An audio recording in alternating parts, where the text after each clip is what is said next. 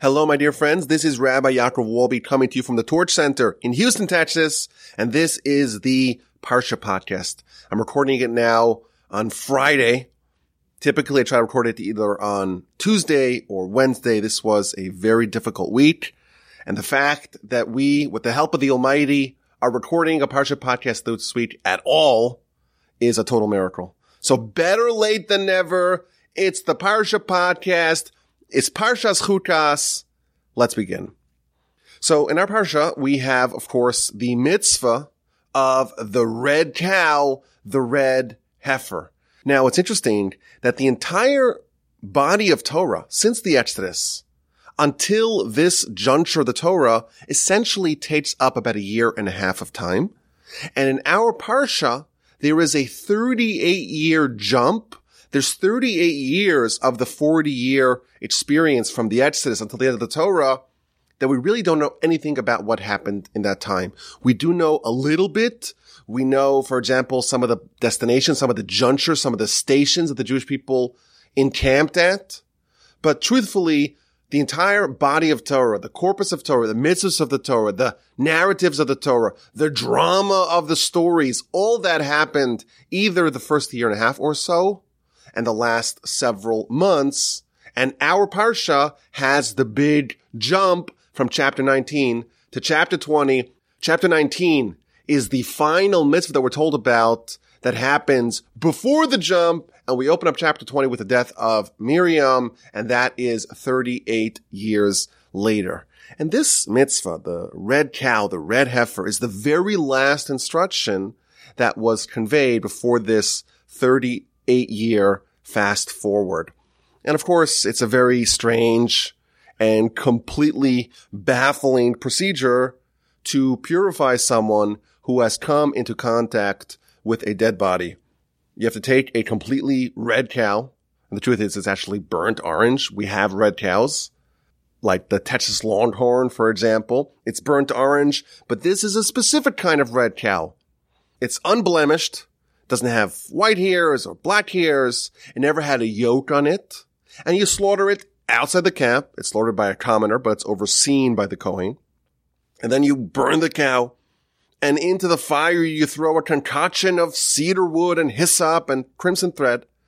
And this creates the magical potion, the magical ashes for the purification of those who became impure.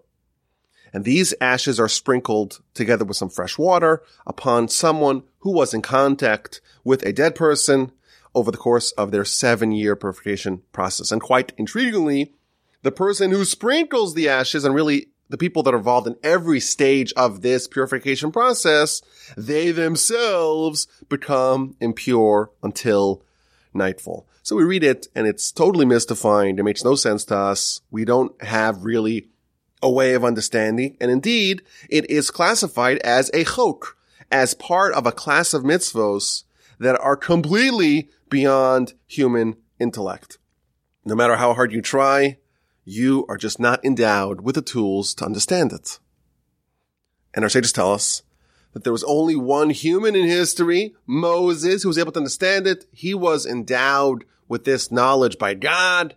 He was gifted this knowledge by God. But even King Solomon, the wisest of all men, he tried. He extended his mind to the furthest place that any human mind has gone, and he too was unable to understand it. And I think this raises some very fundamental questions. You know, if we don't understand this mitzvah, and we cannot perform this mitzvah, and we don't have a red cow, what can we learn from this mitzvah? Is there anything for us to discover, to learn, to glean insight from this very strange mitzvah, the mitzvah of the red cow? Now, in previous years on the Parsha Podcast, we have shared some ideas. And today, I want to share a very powerful idea based upon an incredible midrash at the beginning of our Parsha. This midrash is oriented around this incomprehensible chok, this notion that there are things that do not make sense to us, and they're the product, the handiwork of God. And what we will discover is that although the mechanism of the red cow is a total mystery to us, we don't understand why it works.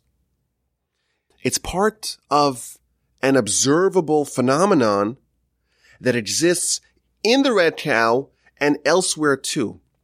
Meaning that although we don't understand why the red cow works, the fact that it does work and the fact that we see examples of the same kind of transformation in other areas could be very valuable information for us. So let's open up the Midrash.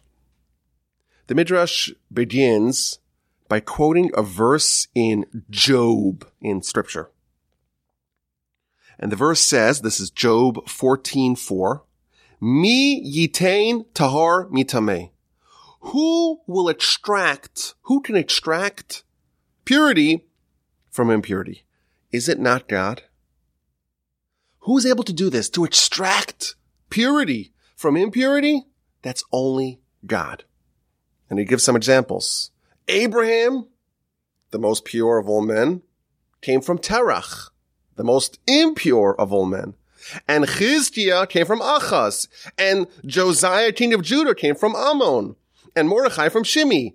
And the Israelites from their idolatrous antecedents. And Olam Haba, the supreme idyllic world to come, the spiritual world to come, from this world. Who did this, says the Midrash? Who commanded this? Who decreed this? Is it not the one and only God? There's something that's so inexplicable to us. To extract holiness out of impurity, that's only the handiwork of God. Again, how it works, we can't understand. But to discover that such a phenomenon exists is a major discovery that can be quite transformational in our lives. And again, the Midrash finds this verse in Job to be the best explanation of the mystery of the red cow. How can purification come from this red cow? How can a person be cleansed from their impurity with a red cow? Now, we also know that red is associated with Esav, Jacob's twin brother. It's associated with judgment. Kabbalistically, the cow is associated with judgment. It has no yoke. There's a certain refusal to submit to the higher authority of God. This is not the kind of animal that we would think will be the one to provide purification and cleansing. This is an animal that we would think is quite impure. Yet, who extracts purity from impurity? That's the handiwork of God. From this red comes purification. And again, the verse in Job spells it out. Who will extract purity from impurity? It's only the one God. This is something that only God can do. It doesn't make sense to us. And it gives us some examples. The great patriarch Abraham came from Terach. Terach, his father, was one of the worst humans in history. He was a purveyor of idolatry. He was a wholesaler of idols. And when Abraham, his son, rejected idolatry, Terach, his father, tried to have his own son, Abraham, burned alive in a furnace because he rejected idolatry. This is a barbaric beast we're talking about here. And who comes from Terach? Abraham, the pillar of the world, the most transformative person in human history, the person who changed the tide of civilization, the person who brought God into this world, the person who ended the era of darkness in the world. How does Abraham emerge from Terach? Typically, children inherit the qualities of their parents. It's a total mystery to us, as much as the red cow. Only God knows how that happens. Who can extract purity from impurity? Only God. And again, for us, we see this phenomenon again. From the darkest most spiritually deficient source comes the brightest beacon of light. How did Abraham come from Terach? Only God can pull that off. How does purity come from a red cow? Only God can pull that off. And there's another point being implied here. Very deep idea. Only the red cow can provide this kind of purification. Nothing else will work. You could find the nicest, most peaceful white dove, and you try to do to it what you do to the red cow, and it doesn't work. It's almost like it had to be from this impure source where the purification came from. Similarly, we could surmise that Abraham could not have emerged from a regular, nice Jewish family, gone to Jewish summer camps, and given a good, robust Jewish education. If he had that background, he would not have become Abraham. That's what is implied in this midrash. It's only because his father was one of the worst people in the world and one of the worst idolaters in history that Abraham became Abraham. Abraham had to emerge from this dark abyss. He could not have come from any other place. Again, the Midrash brings a bunch of examples. One of the examples is Olam Haba, the world to come. This idyllic and spiritual world emerges from this world, from this physical world, from this world where the spiritual is often ignored, from this world that is often cruel. The world to come, the spiritual world, can only emerge from this world. This is the big secret of the red heifer.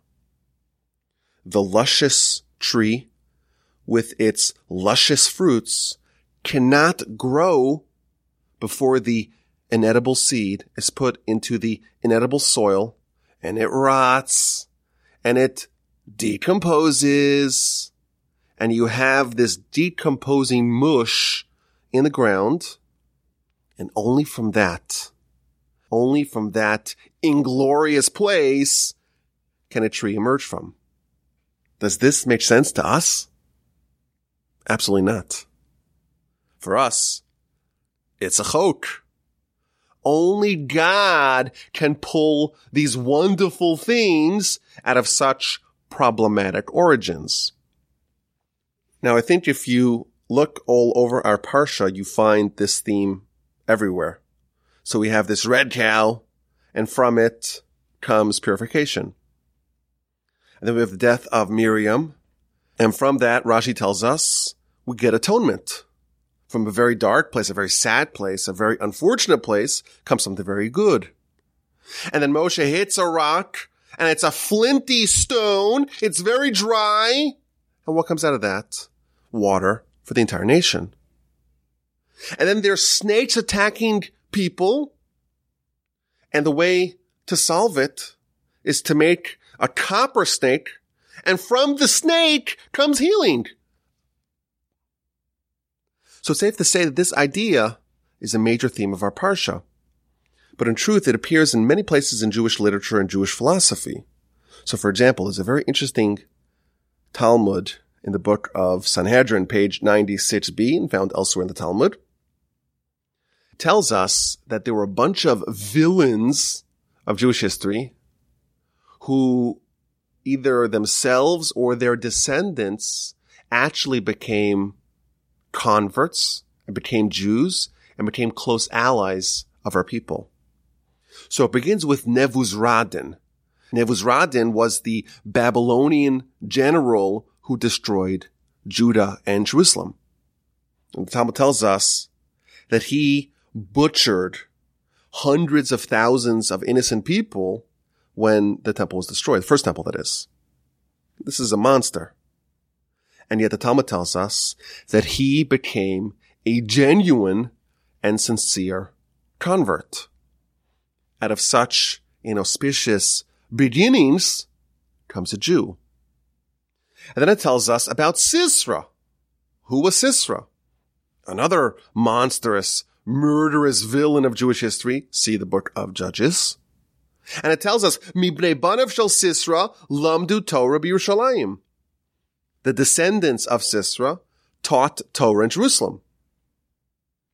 Who are these descendants? So the commentaries tell us that this descendant being referenced is none other than the great Rabbi Akiva. Rabbi Akiva is the one who's chiefly responsible for the oral Torah that we have today. His students wrote the foundational works of the oral Torah. Could you imagine? The great titan, Rabbi Akiva, so instrumental for Jewish continuity, for Jewish Torah. And where does he come from? Where is his pedigree from? It comes from Sisra, a very evil villain of our history. And then there's Sancheriv. Sancheriv is the one who destroyed the northern kingdom of Israel and sent the 10 lost tribes packing and tried to conquer Judah as well. Well, what happened to his descendants? The descendants of Sancheriv, tells us the Talmud, they taught Torah publicly. And that's a reference to Shmaya and Avtalion, the teachers of Hillel and Shammai, the leaders of the Jewish people during the Second Temple era. And then Haman, of course, one of the worst villains of them all, the representative of Amalek, the one who tried to steam and destroy the entire Jewish people. Of course, we know his story from Purim. The descendants of Haman, they studied Torah in Bnei Brak. And then it tells us that there was one person who the Almighty really wanted to have their descendants come under the wings of the Shekhinah. And that's Nebuchadnezzar. Nebuchadnezzar, of course, was the emperor, the king of Babylon who destroyed the first temple. So the Almighty wanted to follow the same process and, so to speak, seduce or persuade his descendants to also become Jews and also study Torah. But the angel said to God, Master of the world, the one who destroyed your house, the temple, the one who burnt your sanctuary, you're going to bring him and his descendants underneath the wings of the Shekhinah? That's a bridge too far. So we see an amazing idea here, an amazing pattern. The Almighty is extracting purity from impurity from some of the most nefarious and evil and cruel and barbarous people of our history.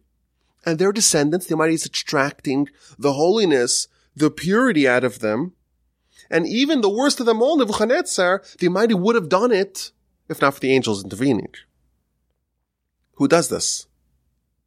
Who can extract holiness from such a poor origin? That is the handiwork of God. This idea also has messianic undertones.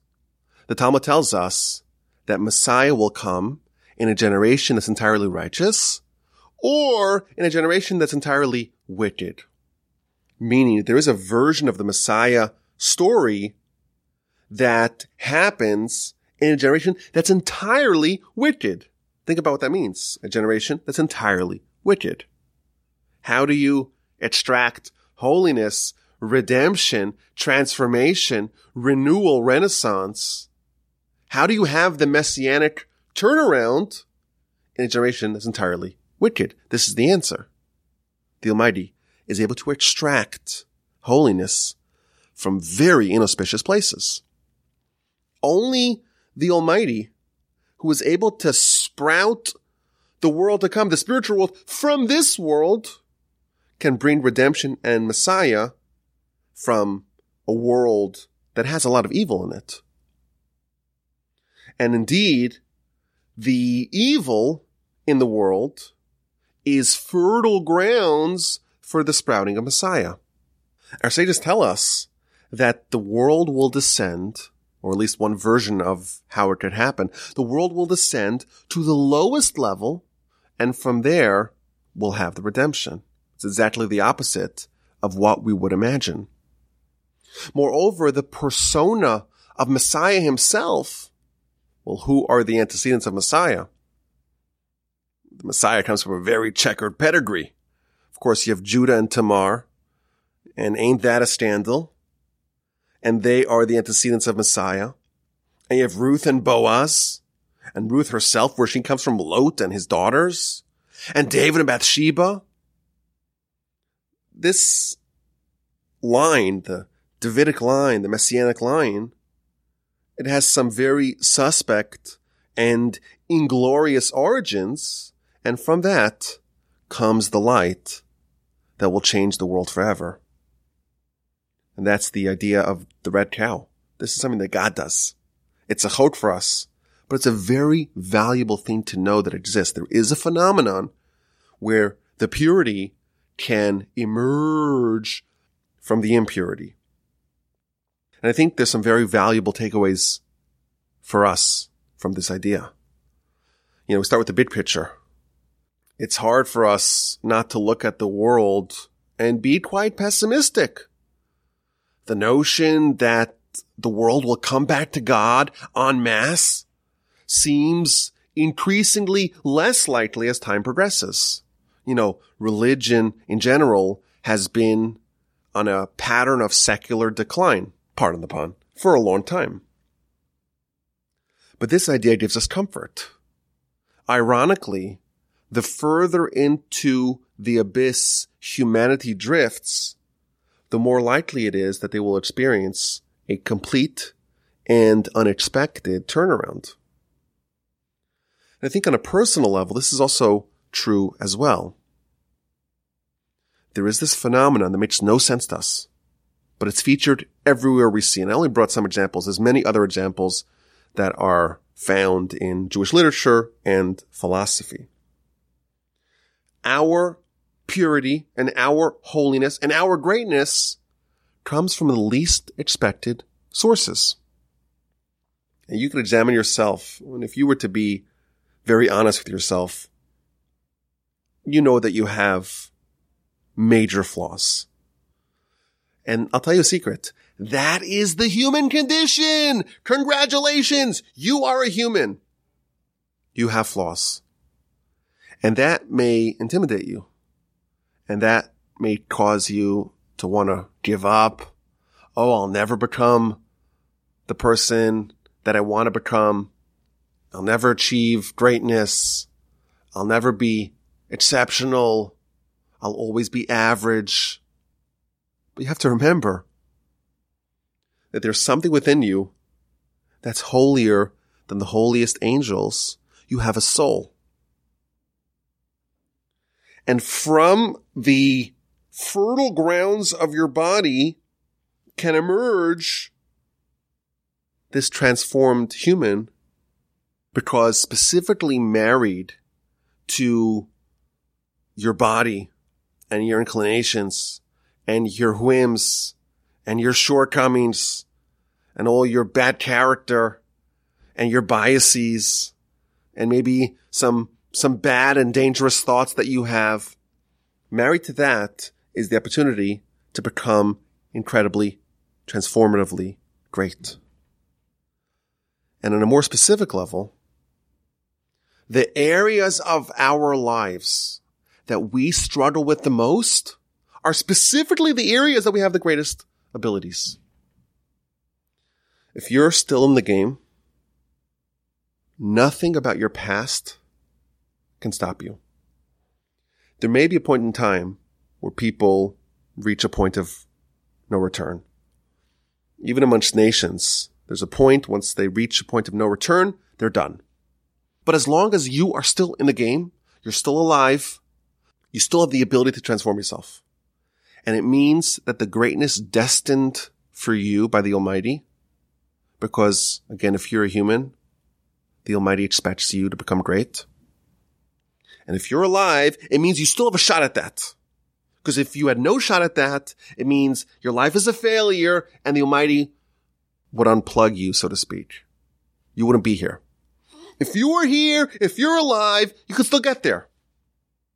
And those flaws are belying the great and transformative ability that you have. To the degree of a person's impurity is the degree of their latent holy potential. Our sages tell us that we have to love God with both our good inclination and our bad inclination. Ve'ahavta Hashem Elokecha, you shall love Hashem your God, the verse, of course, in the Shema. B'chol levavcha, with all your hearts. Says the Talmud, it means with your good heart and your bad heart, i.e. with your good inclination and your bad inclination. How do you love God with your bad inclination? Isn't your bad inclination the thing that's trying to push you away from God? The Yetzer Hara is called the foreign God in Jewish literature. Yet we have to love God with our foreign God? This is the idea. We have to use our flaws and warts and shortcomings and checkered past and skeletons in the closet to love God. We have to take our weaknesses and realize that they are disguising our strengths. And in fact, the greatest overachievers are all people that either had or have glaring flaws. Without those flaws, you wouldn't be able to achieve your greatness. And again, we don't have a red cow. And we don't understand how the red cow does what it does. But this phenomenon of extracting purity from impurity is critical for us to achieve our greatness. Okay, let's get to this week's A and Q. Answers and questions.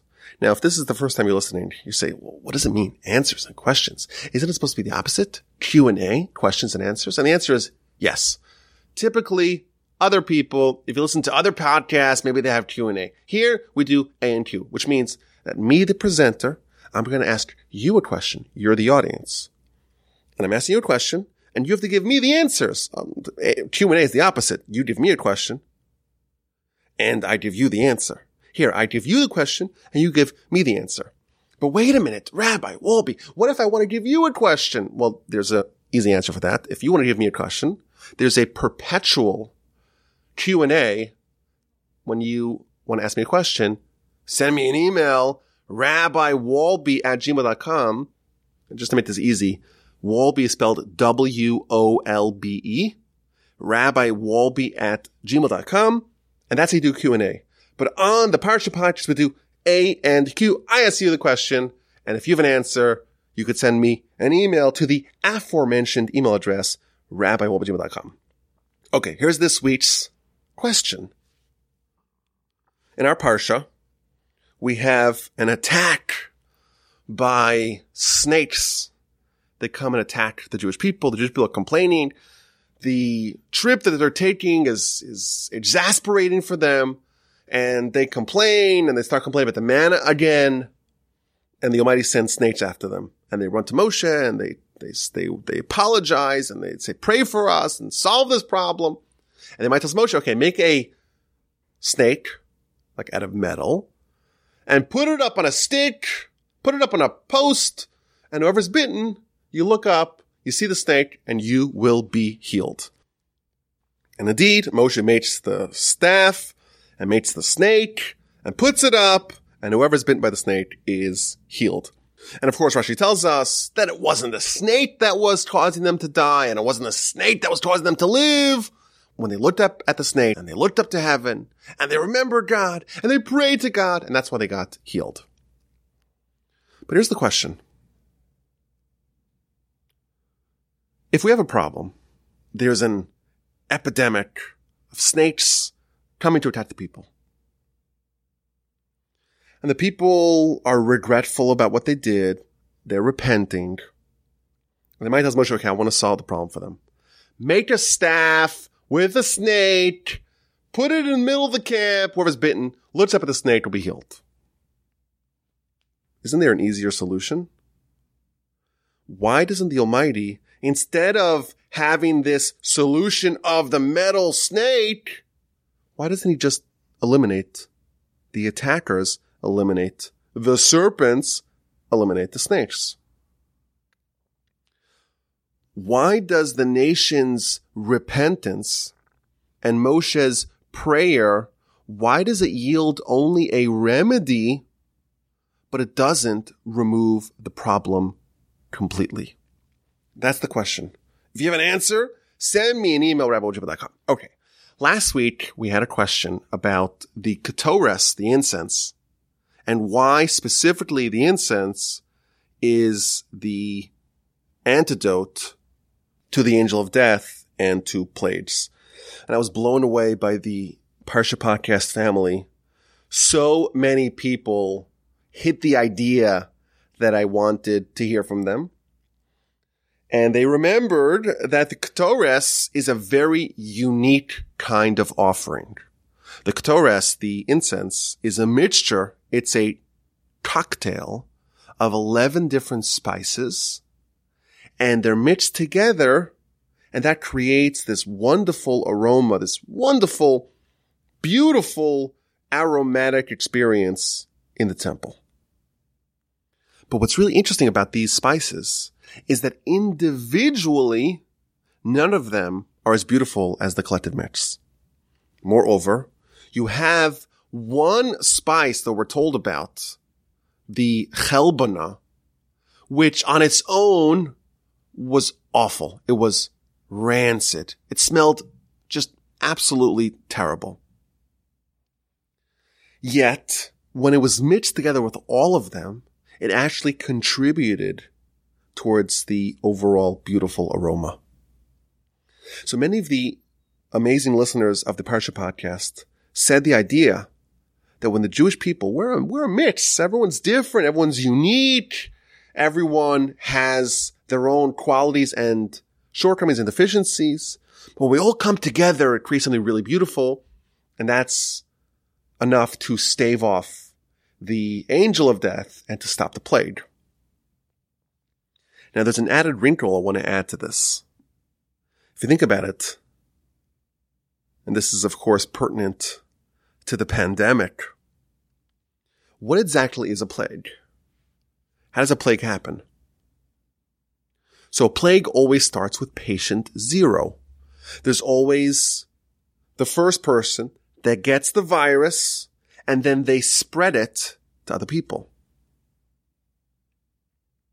So if you think about it, the ketores, the incense, is the exact inverse of the plague. With the ketores, you have one really foul-smelling, really rancid spice, but instead of that, so to speak, overpowering all the other good spices and making the entirety, everyone, so to speak, infected, everyone smelling bad, it's the opposite. The good spices all contribute towards making the bad spice smell good itself. And therefore, it's like a perfect remedy for the plague. It's almost as if you had a patient 0, but everyone, so to speak, helped them and resolved the problem, and the patient 0 was healed and is not contagious anymore and doesn't spread the disease to anyone else. That's the idea. I think there's some very valuable lessons to that as well. But we'll stop over here. It's Friday. It's a miracle that we have a Parsha podcast this week. You have to trust me on that. I thank you for listening. Have an amazing Shabbos. And please, God, with the help of the Almighty, we will talk again next week.